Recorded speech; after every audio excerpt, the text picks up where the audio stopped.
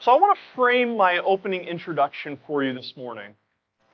And I actually want some participation because I want to kind of see what direction I want to go with my opening illustration. How many people do we have here this morning that love history, specifically military history? Whether that's reading books, watching movies, documentaries. Let me see you hold your hands up high. Okay, now we're going to go a complete opposite direction. How many fans of Marvel Universe do we have? Like superheroes and all of that type of thing. Is there anyone that's brave enough to raise their hand and take ownership of that? Did you know that there's actually similarities in ideology between those two things? Let me frame it for you this way. I love history. And military history is one of my favorites. One of the highlights of being a pastor when I served in Illinois was being able to sit down with some of the older members in the congregation that had served. We had a wonderful man who was a World War II veteran. And he traveled all over France with the 10th Mountain Division, and just hearing the stories of what took place and travels throughout Europe during that campaign. It was fascinating. My brother-in-law is actually a military historian. He works on the Fort Campbell. He works for the 101st Airborne Museum there.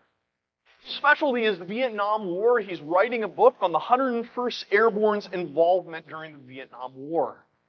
So I love interacting. I love hearing these stories. And just like reading a good comic or watching, something stands out time and time again.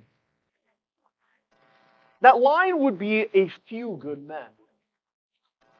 Have you ever noticed that one of the things that makes a good storyline for a documentary or a movie, whether it's a true story or fiction, is that it takes a character who was unlikely to accomplish something, and he rose above everyone else, right? Haven't you talked to those people who served and they have that story about someone who did some remarkable feat? It wasn't because he was stronger. It wasn't because he was of a higher rank. It was because of, in that time, in that moment, he rose above the circumstances. That's why I use the illustration of the superheroes. That's kind of what appeals to them, right? You see these people that at first glance look like you and I. Whether that's Spider-Man or Clark Kent or Batman, right? Because Batman is just a normal guy with all these things. And what do? They do these tremendous feats to defeat evil.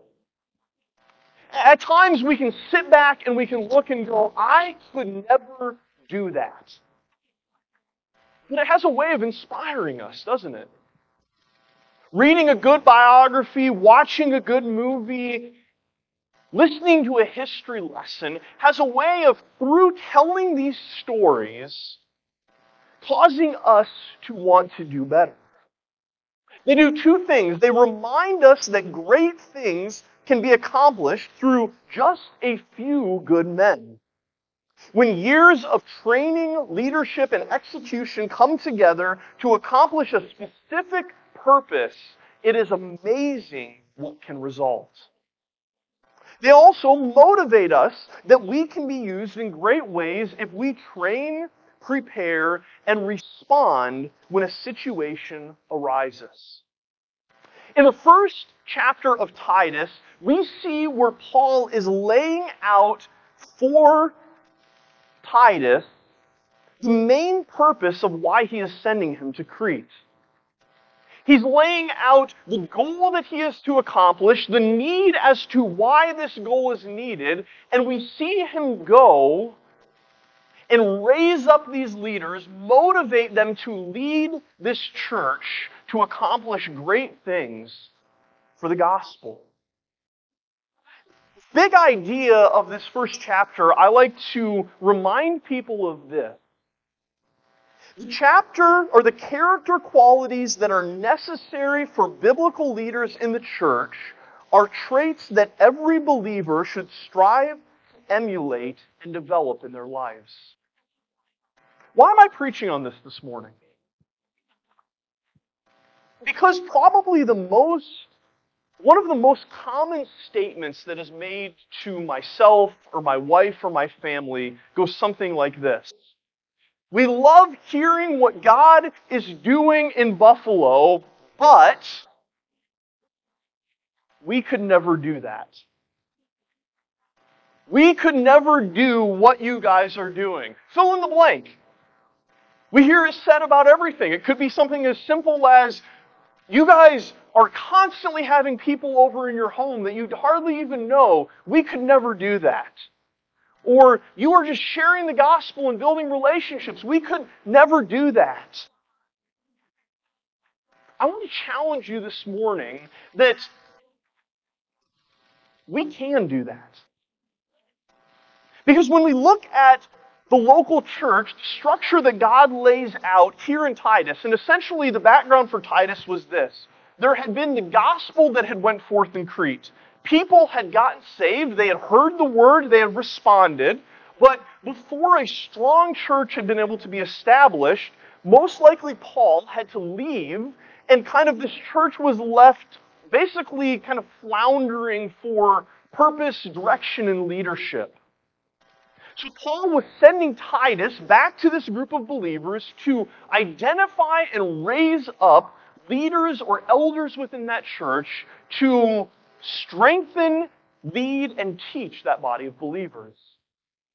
But what was amazing as he does this, he was going through and he lays out these qualifications, and other than one or two, they are all things that every believer should be striving for. There are character qualities and traits that should be found and should be worked toward within the entirety of the body of Christ. So going back to that question or that statement, we could never do what you guys do. As we go throughout Titus 1 this morning, we're going to look at the Apostle Paul. We're going to look at the qualifications for biblical leadership, and we're going to be reminded as to the utmost need and importance for believers to be rising to these traits. And it is our prayer that you won't leave here this morning just going, I'm so thankful for Pastor Mark. Now, I hope that's one of the things, is that you have a godly pastor who meets these things and is doing these things.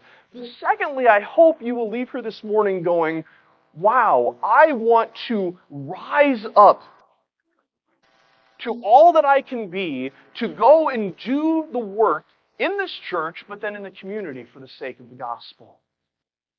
So let's go ahead and open with a word of prayer. Heavenly Father,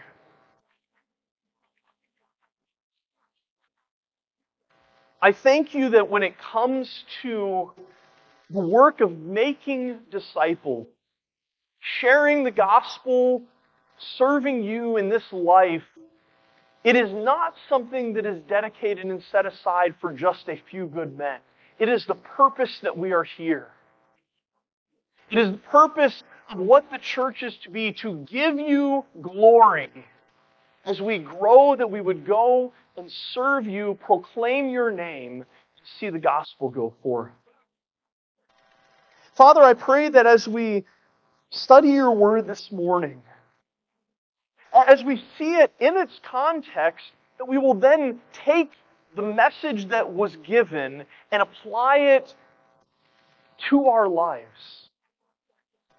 So that we don't just leave here with more knowledge, that we are challenged and our hearts have been stirred to go and implement what your word has been teaching us in every aspect of our lives. In Jesus' name I pray. Amen. In verses 1 through 4, we have the traditional Pauline greeting for his letter. He's laying out kind of the key aspects of what he would communicate when he was writing to a congregation.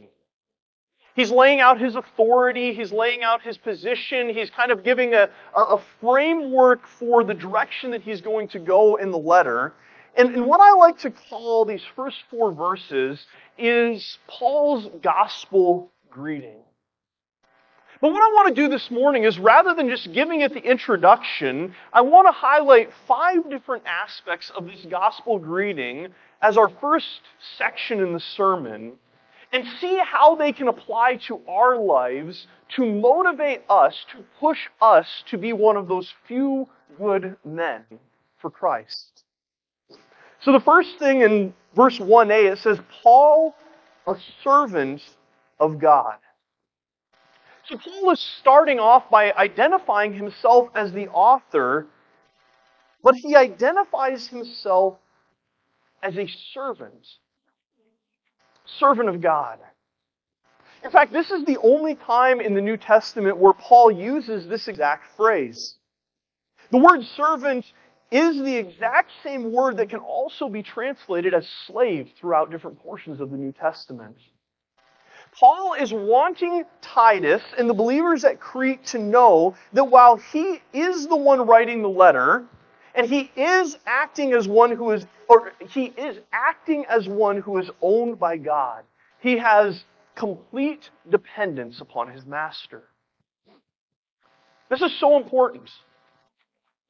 Because from the very start of this letter, what Paul is doing is he is showing, no matter how greatly God uses you, it is not based upon your giftings or your personality exclusively. It's based upon the fact that we are functioning and living as a servant of the all-powerful one. That our master is the one who is guiding us, who is motivating us, who is driving us to do everything that we do in this life. Because let me tell you, it is really easy to rely upon your own strengths, right? Things that you are skilled in, that you are gifted in, and it's good. God gifts the body differently to do different needs. We need that. We need people that are gifted in counseling and music and hospitality and all of these areas, and that is crucial. Even when we are using our gifts, it is in a recognition that we are still humbly submitting to Christ and God as our head. So the second thing that we see Paul in this introduction, first was he's a servant, second he's a spokesman. He specifically refers to his position of apostle, but the word apostle is literally one who was a spokesman. So we can be spokesmen for Christ. These 2 initial identifiers that Paul uses are a useful reminder that our authority is not found only in what we say, but it is found when we are faithfully proclaiming the message found in Scripture. He goes on in verse 1b through 4 and lays out how his goal, how his purpose in writing this is to be an equipper for the church. His goal is that he labors to see people saved. That's a crucial importance here. Because, let me take this back to our ministry in Buffalo. The next series of questions that we get asked the most relate to the physical structure of the church. Do you guys have a building yet? Are you guys self-sufficient yet? Do you have leaders put in place yet? Do you have a kids program? Good questions, right? Nothing wrong with these questions. But we remind people all the time, our goal is to labor to see people saved. As Paul is equipping the church at Titus, we are striving to equip the believers in Buffalo to labor for people to come to know Christ. And from that, a church will be formed. From that, leaders will be put in place, just as took place in Titus. That is the model that we are doing in Buffalo. In verse 4, the fourth thing we see in this introduction is it says, "To Titus, my true child in the common faith." Paul is introducing the recipient of the letter, and he refers to Titus as my true child in the faith. Paul is writing to Titus to go to Crete to disciple the believers that are there. And in doing this, Titus is living out gospel fruit from Paul's investment in his life.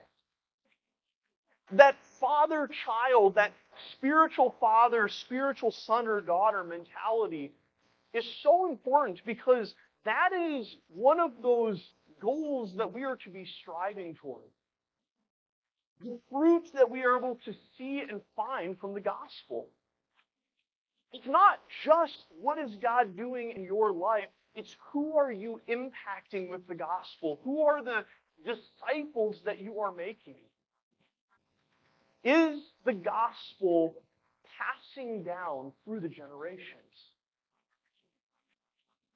The final thing that he does here is he concludes the introduction with a gospel greeting.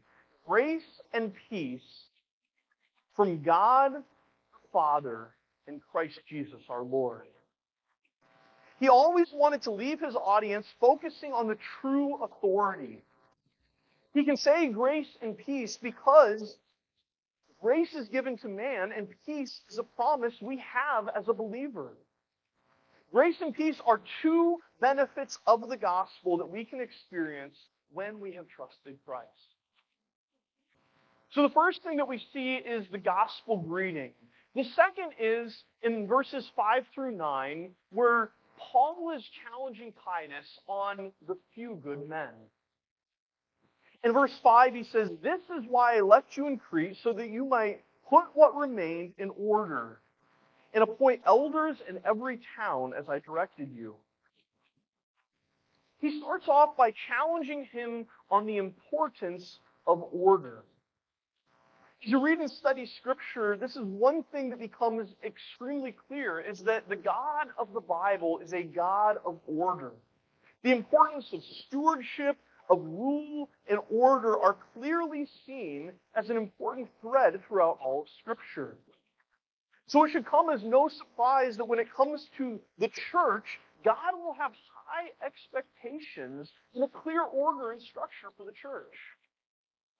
So what I want to challenge us on this morning is we all recognize the importance of that when it comes to the structure of the church, right? We recognize the importance of taking serious the pastor that will lead us. We recognize the importance of learning and getting to know the missionaries that will represent our church and that they're going to be ordered and structured in what they do. Just as is important for the church, we should be ordered and structured in our lives for how we are to accomplish the mission that God has given us. Are we taking that same seriousness, that same discipline to examine and organize our lives around the commission that God has given us to fulfill? Paul lays that foundation, and then he introduces the position that Titus was to raise up, to recognize and appoint. The position of elder. This was how Titus was to structure and organize the church that was in Crete. He was to recognize, equip, and raise up the pastors, the elders in that congregation to provide oversight. But it wasn't something that just Titus was to go and, I like this guy, let me appoint him, or I think he's successful in the business world, let me appoint him. It was here is the seriousness of this position, representing and leading the body of Christ. So he proceeds to lay out a series of qualifications for this position. These are qualifications that have to be found in someone who is an elder or a pastor in the church, but these are qualifications that we should be striving for in our life. So when we are challenged by a sermon or through our study of God's Word in, God, use me in this way, grow me in this way, we can look at passages like this and see laid out examples of what we can be striving for to live and serve in a way that accords with God's Word and who God is. So the first category of qualifications is that he is to be above reproach in his family. He uses the phrase above reproach to introduce kind of little sections of qualifications here. Above reproach is the idea that there should be no legitimate accusation that could be brought against the elder that would bring disrepute on the gospel or the church. His life should be seen as worthy of emulation. That definition is crucial. Because we live in a day and age where believers who are above reproach by scriptural standards will be getting accusations of the opposite against them in the world in which we live. So what does it mean to be above reproach? It said, no legitimate accusation, and then here's the important part, that would disrepute on the gospel or the church. Do you see that? Folks, if we are making disciples and proclaiming Christ, there might be times when someone will make an accusation that you are being unloving, that you are being unkind, that you are viewing yourself as better than other people. And by all means, if those accusations are made, examine yourself to make sure that that isn't the case. Make sure you know that if your actions are reflecting Scripture, that is who we are to be above reproach in regards to our God, to the commands of His Word, not to the whims of our society that change throughout time. So he says, above reproach with his family. A friend of mine, Dave Dietz, wrote a book on selecting elders, and he wrote this on this section. He said, the clear analogy between the elder's ability to manage the church and his ability to manage his family is clearly spelled out in Scripture. Paul makes it clear that if a man cannot take care of his family, he cannot take care of the things of God when it comes to the church. As a husband, as a father, and as a pastor, that is a tremendous challenge to me. Even if I wasn't a pastor, to see spelled out so clearly that God recognizes you need to be doing this in your home to be effective doing it elsewhere. What a tremendous challenge. But that also can be applied to women. That can be applied to children. If we are not living these truths out in our homes, in our families, in our churches, are we living them out, or are we even capable of living them out to give God the glory outside of those contexts? The characteristics that he highlights, the first is the husband of one wife. This shows the seriousness that Paul places upon how a husband rules his home, and if it is a reflection of how God has designed it. The second thing is, it says his children are believers. This is pointing to the overall behavior more than just the specific profession. Because we can't determine when each child trusts Christ, but are they living a life where their behaviors are in submission to the leadership of the Father in relation to the gospel? And that we see more clearly where it says, his children are not open to the charge of debauchery or insubordination. Essentially, they are not characterized by indulgence to worldly pleasures and refusal to obey authority. That's in relation to the home. Second is above reproach in the community. You see how high of a standard Paul was instructing Titus on these areas? Do you see how this applies to all of us, not just the elders and pastors in our churches? So when you read through the next 4 verses, you will see that an elder of the church is to not be arrogant. So rather than arrogant, the opposite would be humble, modest, and lowly. I was just having a conversation with someone this week, and I made this point. I said there are many practices in modern business that are perfectly acceptable that contradict many aspects of how a believer should live their life. Arrogance is one of them. I read the biography of Elon Musk earlier this last year. Brilliant man. But I can remember I was reading in an interview at the same time, and he was talking about his executive assistant who had been with him for a number of years. This was literally the person that planned his calendar, kept his schedule, organized his day, and he shares this story where she came up to him and asked for a raise. She'd been working insane hours. If you know anything about Elon Musk, you can only picture that. And she asked for a raise, and here was his response to her. He said, I want you to take 2 weeks off. If I can do your job without you, you're fired.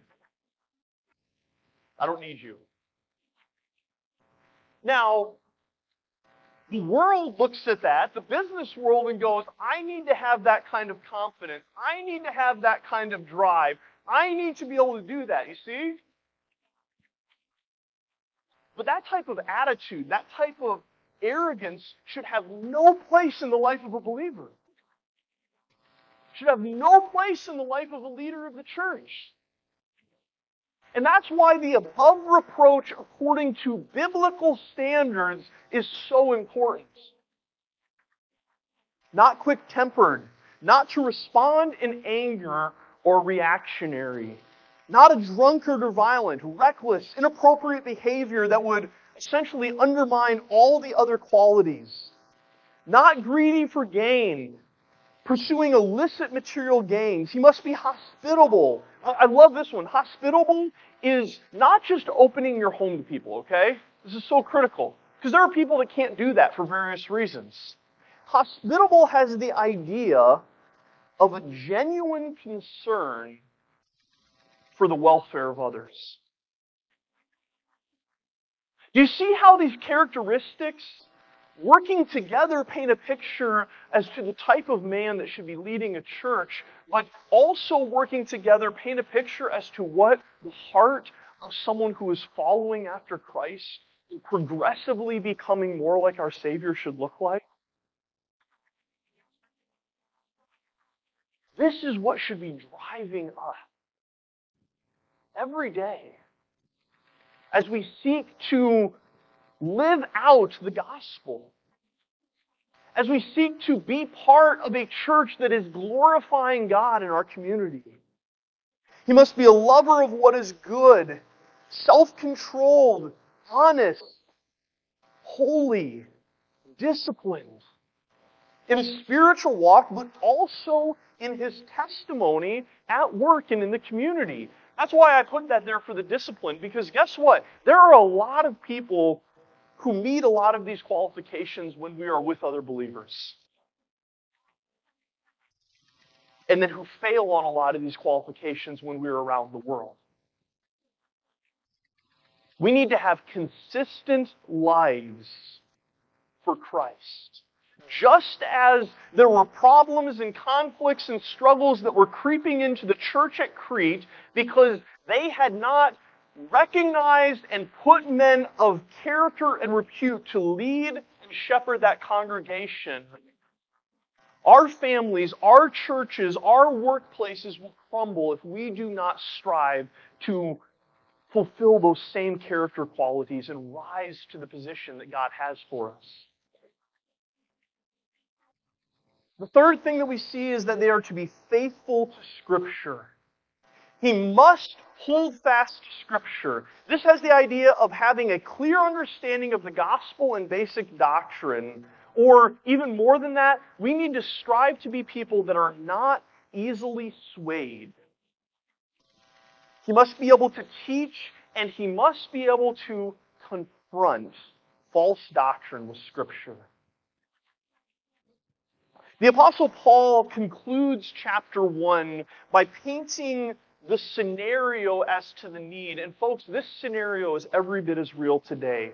There are false teachers who are seeking to oppose Christ and the gospel at every turn, within the church and without, and we are to be striving to put in place and to develop our lives to be able to combat the oppositions that the devil is throwing at us. And it is only when we are taking seriously that in our own lives and within the church that we can hope to see effective ministry of the gospel, churches planted, and lives transformed. So he ends in verses 10 through 16 by reminding them of the reality of this all around them. For there are many who are insubordinate. Essentially, people that are stirring up trouble, that are rebellious, that are going around seeking to destroy what God desires. Empty talkers. Do you think they had social media when he wrote this letter? I mean, come on, right? How many of the posts that you see on social media or the news literally say a ton of things without communicating anything? Just read a Twitter feed sometime on a topic of theology. Just read other things. This week, what would be a relevant one? He gets me. Okay? I am not going to state a position from the pulpit, but if you want to see an example of empty talkers, go read a discussion about something like that after the Super Bowl. Some truth is in there, but there's going to be a lot of things where people are just regurgitating statements, okay? Thin and without. Those of the circumcision party, they must be silenced. That is a harsh word. Okay? That's not a, let's come alongside and graciously. No, when we see people that are purposely living lives and breaking, it needs to be put a stop to. So we see the character of the false teachers. We see the reminder to confront them. And then in verses 12 through 14, we're going to end with this. You see the testimony of that. In verses 5 through 9, the whole thing is about being above reproach, right? Giving the idea that if you are living this way, according to Scripture, this is what your testimony is known as, and it's giving God the glory and giving you the opportunity to whether lead the church or make disciples. In verses 12 through 14, Paul is reminding them that these false teachers or these people that are not living in this way, their testimony is also clearly known to those around them. What did he say? Cretans are always, their own people say, Cretans are always liars, evil beasts, and gluttons. Our true character will shine forth.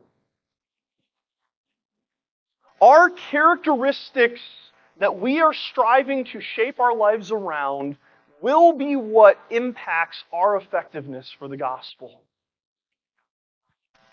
And ultimately, there is hope that is found in the message of the gospel and in shaping our entire lives around that, just as there is hopelessness in a world that is seeking their own fulfillment and desires of the flesh.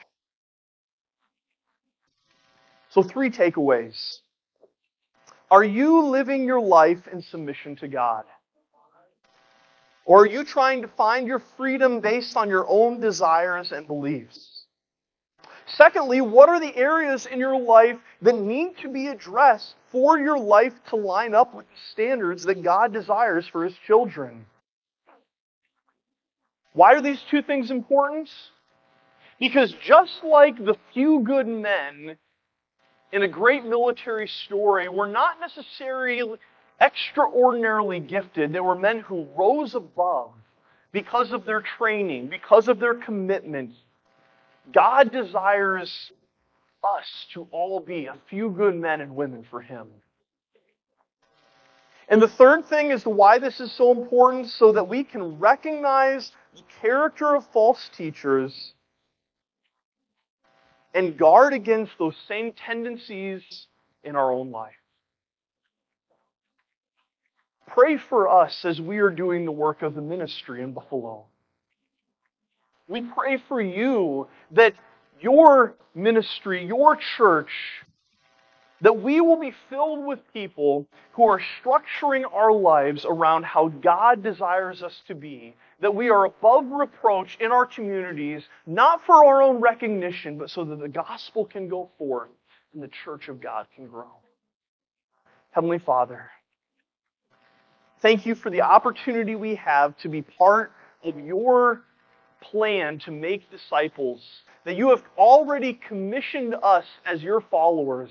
And Father, if there are people here that are not one of your own, that have not recognized their own sinfulness in recognition to a holy God, and place their trust in Christ alone for their salvation, Father, that is the start.